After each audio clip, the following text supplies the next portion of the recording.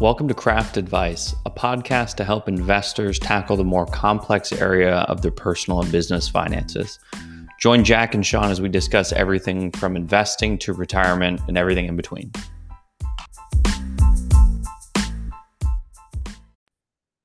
But yeah, the plague that was FTX continues to shake the markets.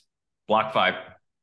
Well, what's so funny is it's with this whole crypto space. I remember all last year I was getting hit up by companies that were like, "We need you to start recommending crypto to your clients."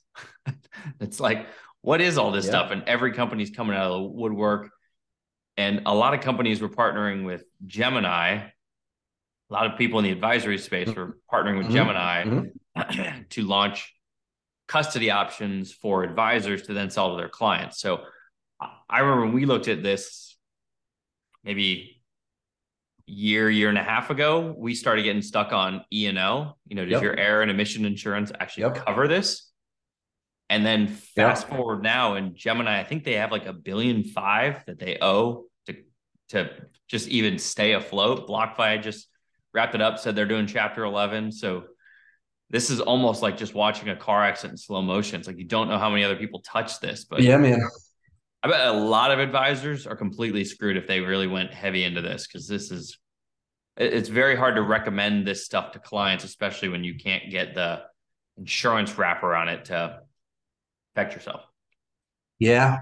I mean, it's tough to do that because you can't, it's not easy to charge on it, right? And a lot of times advisors, it's easier for us, people in our space to, assets are here, we see them, we know them, we can charge them, we can bill on them. It's easy.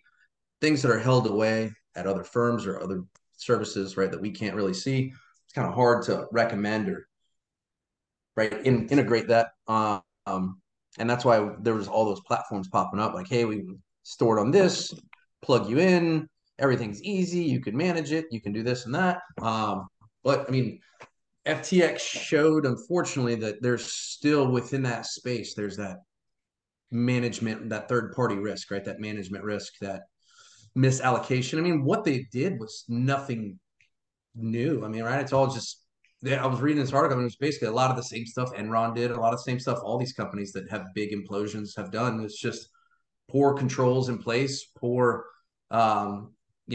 discipline, loaning themselves money. So I mean, like, they were literally loaning themselves money using their own money as IOU. So FTT, their native currency, which is only valuable because of the perception of the liquidity that their exchange can provide. These are the IOUs from Dumb and Dumber. It literally, we were joking about it last time. These are literally the IOUs from Dumb and Dumber. And it's like, hey, you want to hold on to that one? That's going to be worth something one day. But they literally had all these IOUs in a bank or in an account, and that's what they used as collateral. And then loaned themselves real money. I mean, what he gave his parents, or he loaned his parents, or he gave his parents what, 170 million or something. They took out 200 million almost right before bankruptcy.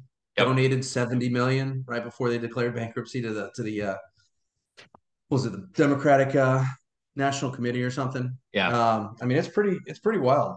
Yeah. And he was just, it almost seems like at the end he knew that things were happening and he was almost like, just let's get as much cash out of this thing before we all die. Yeah. It's nuts, man.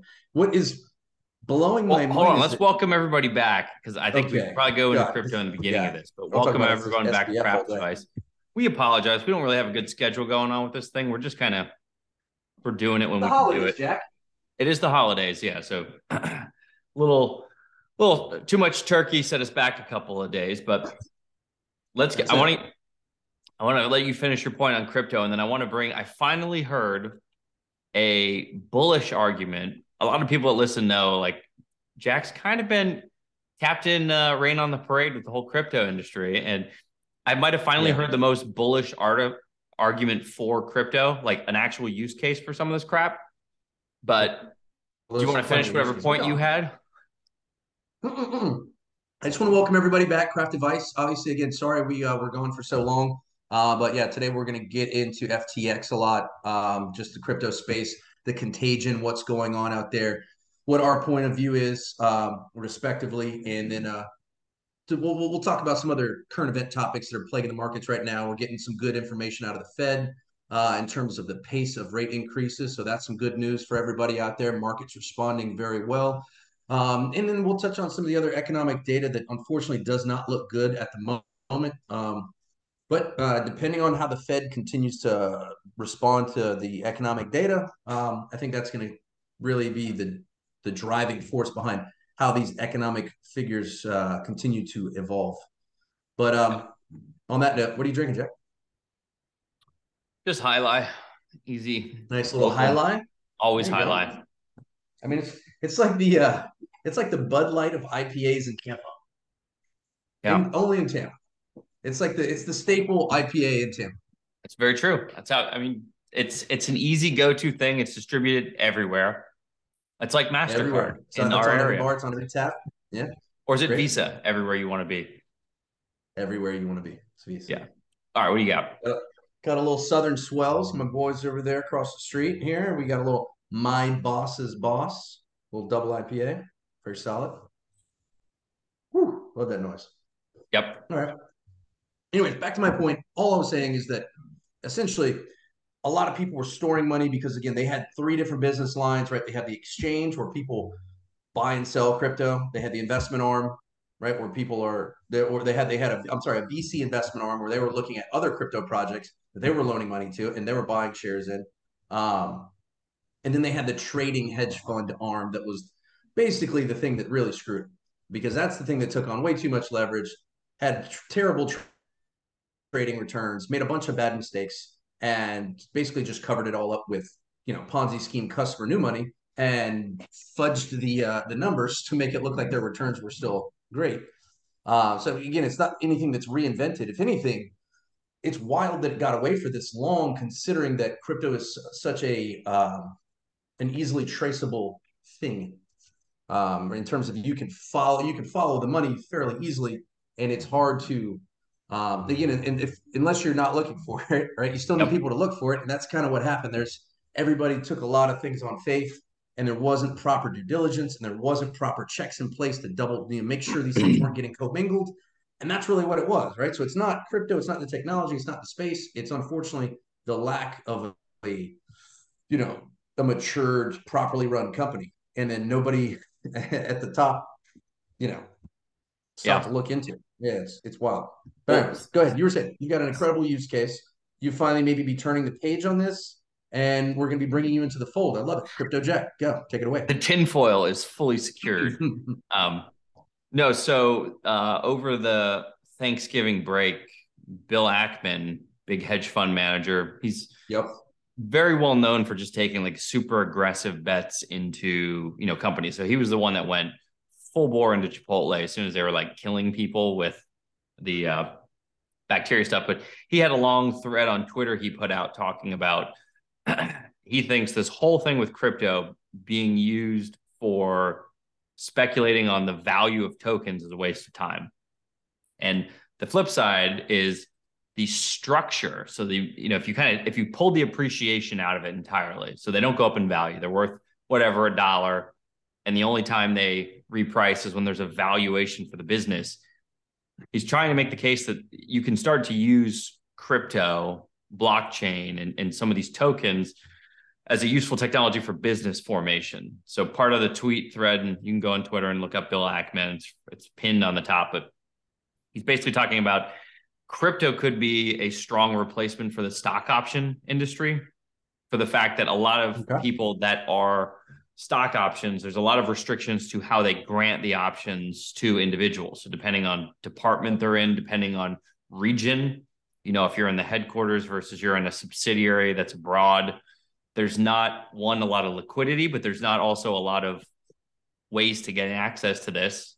And we even see this with clients. We've worked cases where clients have had stock options that completely screwed them. They're all in the benefit of the company. And so the individual really can't participate in the benefit of the business. But he went through a whole long point saying, you could technically reuse this. He used the example of helium, even though he said helium's kind of just a dumpster fire with, but the concept is right. You're decentralizing the workforce, giving them a version, if you would, of stock options and you're incentivizing them to go. It's just everyone gets stuck chasing the appreciation. And then once the appreciation's there, you have all the investors trying to pump and dump, and that kind of is breaking the whole system. But it was very, very interesting. And I thought, never really compared it to a specific product, but stock options are a financial product. So I thought it was interesting to potentially rework it with something like crypto. Yeah, no, I mean that's what that's what those DAOs are going to be. A lot of those. I mean, that's an example of how a DAO could be structured to use for stock options, where it's just a decentralized organizational execution that takes place based on a set of rules. That's why there's a lot of use cases for the technology itself. I mean, those DAOs that get set up for, say, execution or transmissibility of stock options can replace many types of legal documents or legal structures if done properly. Because again, a lot of that stuff it's formalities, it's essentially it's redundancies that can be eliminated, and that's a lot of what they're able to do with how they structure those. But I mean, yeah, I think today is you're going to look back and be like, this was an incredible time to buy. But at the same time, like we talked about for customers earlier in the call or earlier in the earlier in the podcast, the amount that you keep or that a client has is always relative to their comfort level with risk, their liquidity, their financial situation. All these things matter, right? You can definitely say, hey, this customer has enough liquidity, they're extremely comfortable with risk, and they are comfortable knowing that, hey, this is a very nascent, very risky, tip of the spear type asset class that can have some very outsized returns, but obviously you can lose it all. It can go to zero, and you can get FTX'd. You can get FTX right in the beehole.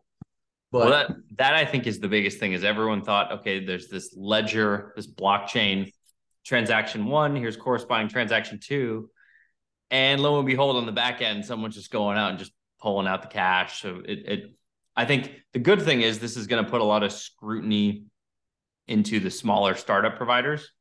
I think this is, if you're a company like Fidelity or Schwab or a lot of the Wall Street banks that have been dabbling in this for months, they're probably looking at this saying, none of these institutions never knew any of the, KYC, AML.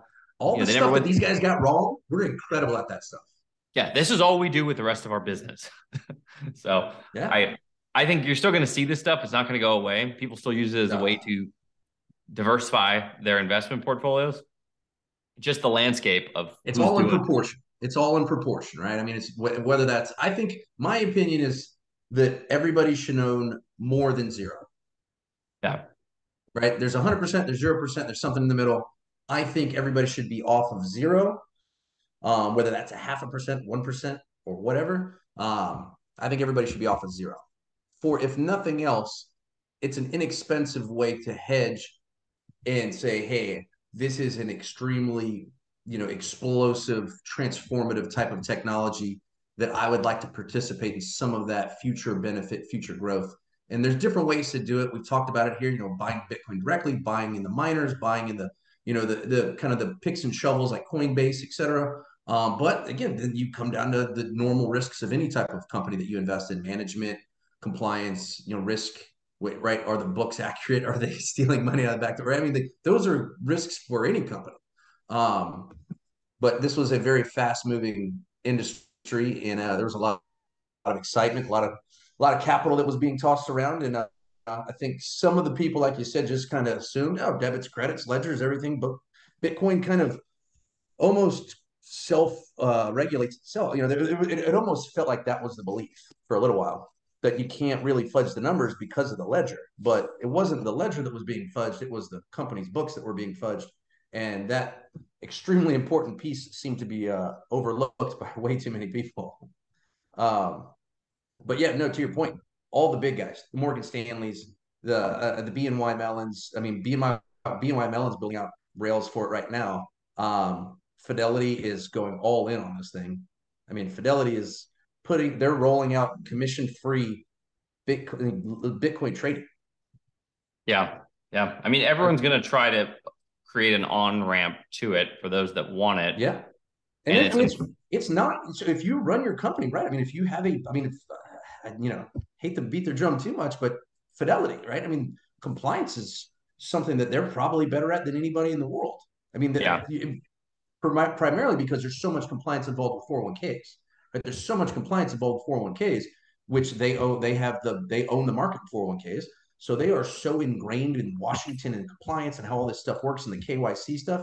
It's a very smooth transition for them to get rid of all the ugly stuff of crypto, of Bitcoin, and provide a really secure, smooth on ramp. But again, the true, and again, I think they're going to be the on ramp for the average retail person. Everybody else out there, the true crypto space is never going to be, buying crypto from Yeah. buying Bitcoin or any other type of crypto from Fidelity. But I think it's going to be a great on ramp for everybody else. Yeah. Full disclosure, I signed up for Fidelity's little crypto thing. So for all the people I was telling not to do it, I did it. Again, part of me is testing it. I want to see what it's like. But anyways, let's get to Jerome Powell. We've talked about for months now. Yeah. Inflation ticking down is what's going to turn the market around. Right now, NASDAQ's up 4, S&P's up just shy of 327. Dow's up a little under 2. All in the news, Jerome Powell signals Fed prepared to slow rate rise pace. Fed chair says labor market slowdown will be needed to bring inflation back to central bank's 2% target. The main thing from this whole conversation is he was alluding that 75 basis points is probably not going to happen, which means he's just slowing the rate hikes. We've talked multiple times, probably got to stop this to kind of really get asset prices rising. But this is a good and a bad thing. Good thing is saying, hey, inflation's probably going to start to come down. The bad thing is he's very certain employment's too hot. So unfortunately, they're going to keep the foot on the gas pedal until there's continued more layoffs, which I don't know if you're going to see a smoking hot. So maddening. It's so counterintuitive that as bad as things seem, the labor market's on fire. It's literally there's a lot of interesting ways that they measure things to make the labor market seem more on fire necessarily than it is. But I would still say that what's most frustrating about this entire thing is that he kept his foot on the gas, supposedly. These are his words. He kept his foot on the gas because they really wanted to make sure that they got as many historically underemployed pockets of the economy employed as possible. And so you saw certain areas where employment was really, or unemployment was very sticky post COVID. Minority communities, male females, right? The female population wasn't coming back as fast as the male population. So there was some disparities there, and so part of their objective was to continue to bring unemployment down and employment up for basically every single bucket of the community or every single bucket of the population, I guess. And even though there was indications that, hey, there's no reason to continue to have QE and zero rates when the economy was doing as well as it was, right? We don't necessarily need to go up to 6%, Fed funds and, QT so fast like they did, but we don't need to be pouring gas onto this fire with inflation running at 5, 6, 7%. And we're still doing QT. I mean, we were doing QE, not QT. We were doing quantitative easing, pumping liquidity into the system with 7%, 8% inflation. We were still doing quantitative easing. We were still doing quantitative easing with 0% rates, with 7.5%, 8% inflation. It's wild. Yeah. And he did that. And he did that intentionally. And now he's like, well, I know the housing market's basically collapsing. I know autos are collapsing and all these other things are collapsing. But we haven't seen enough layoffs yet. So I think we're just going to keep raising rates. Yeah, what the hell are you talking about? Every single day, it's like, 1,200 people laid off here, 5,000 people laid off here, 10,000 people laid off here. Like it's happening. Like the lag that the data provides and the decisions that they're making today are so disconnected. It's maddening. Yeah. All they're doing is looking at old data and not active live data. Like if you look at rental rates, I was watching an interview on CNBC last week, I believe it was. I'm trying to remember the guy's name, but it was a big real estate investment firm, hedge fund. And so they were basically like rental rates in all the major metro areas are basically falling off a cliff. And they believe essentially that inflation is going to fall off a cliff in the next 3 months. They were saying something kind of in this 3 to 4 month range because of the way that the lag works, is that everything is just falling off a cliff with rental rates.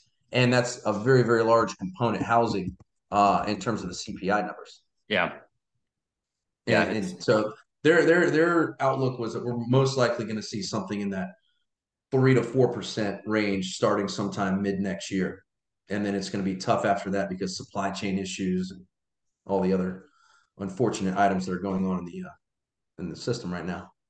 Yeah. Actually, by the way, I just saw a Wall Street Journal thing. Investors withdrew $20 billion from crypto funds in November alone. Grayscale, CoinShares International, and others saw a combined $19.6 billion in outflows. Money is scared.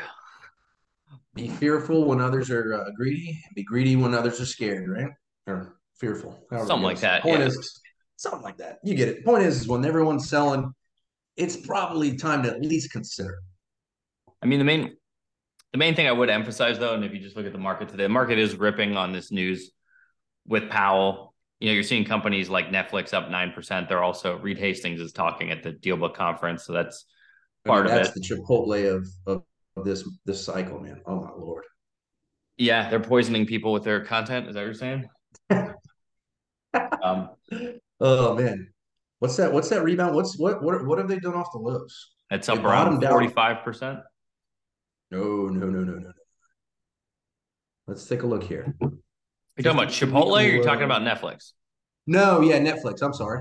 Yeah, 162. So they've nearly doubled. They're up almost 100% from the implosion that happened earlier in the year. Netflix? Yep, looking at them right now. NFLX, baby. They're trading at 305.75 right now. 52-week lows 162.71. And that was after that Q1, Q2, whatever. Oh yeah, that was that intraday. Just had the subscription. Yeah, that intraday subscription numbers just fell off a cliff. And they're like, oh, everybody was Netflix is dead, Disney's taken over, blah blah. Man, how the tables have turned. Yeah, Netflix has doubled its share price, and until the recent CEO shakeup, I mean, Disney was falling off a cliff themselves.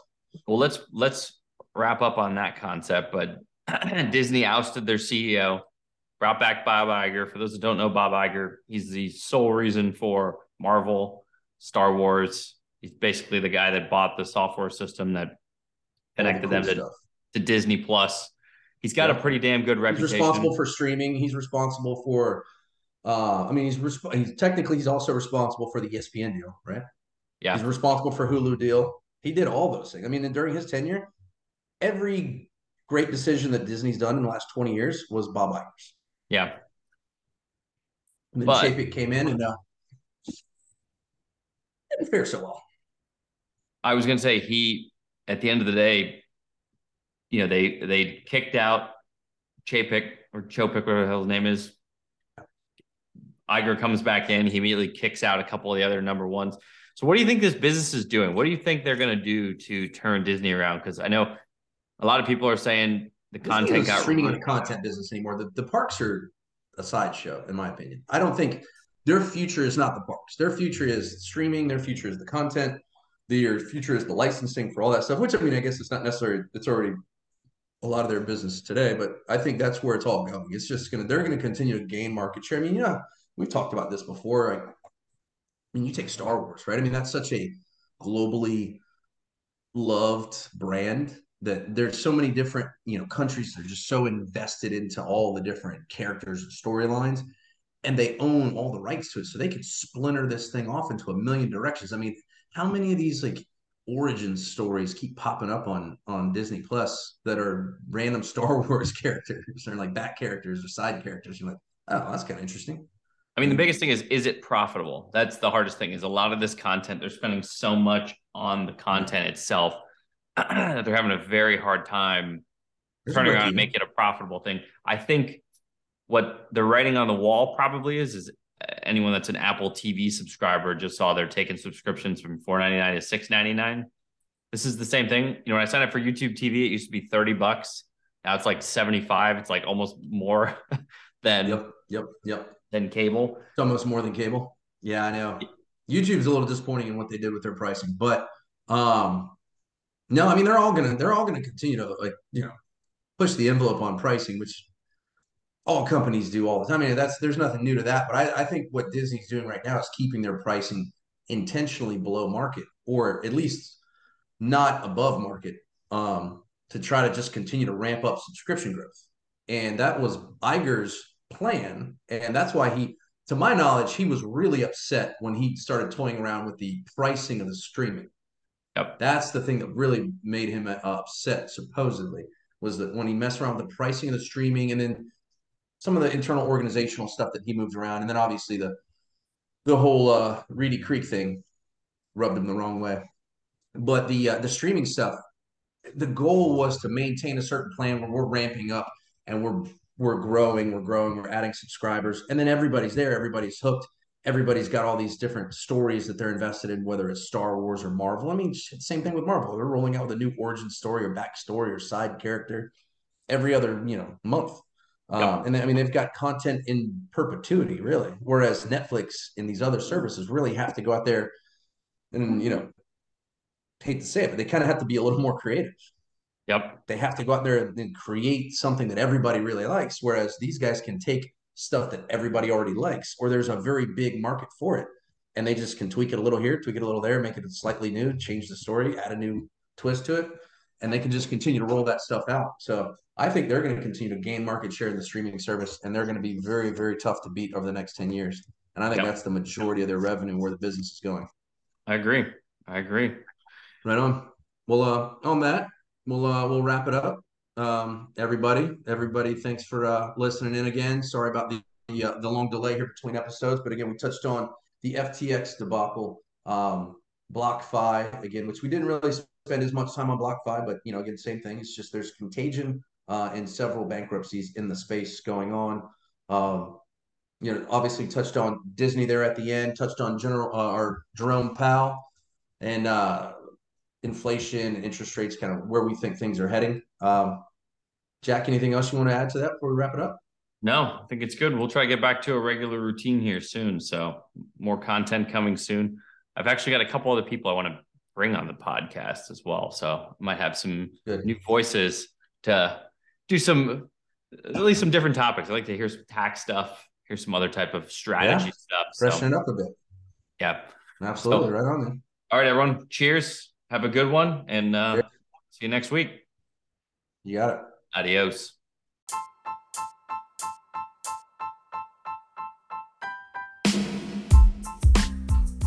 Jack and Sean work for Senge Advisory Group, a registered investment advisory firm. All discussions between Jack and Sean or any podcast guests are solely their own opinions and do not reflect the opinions of Senge Advisory Group.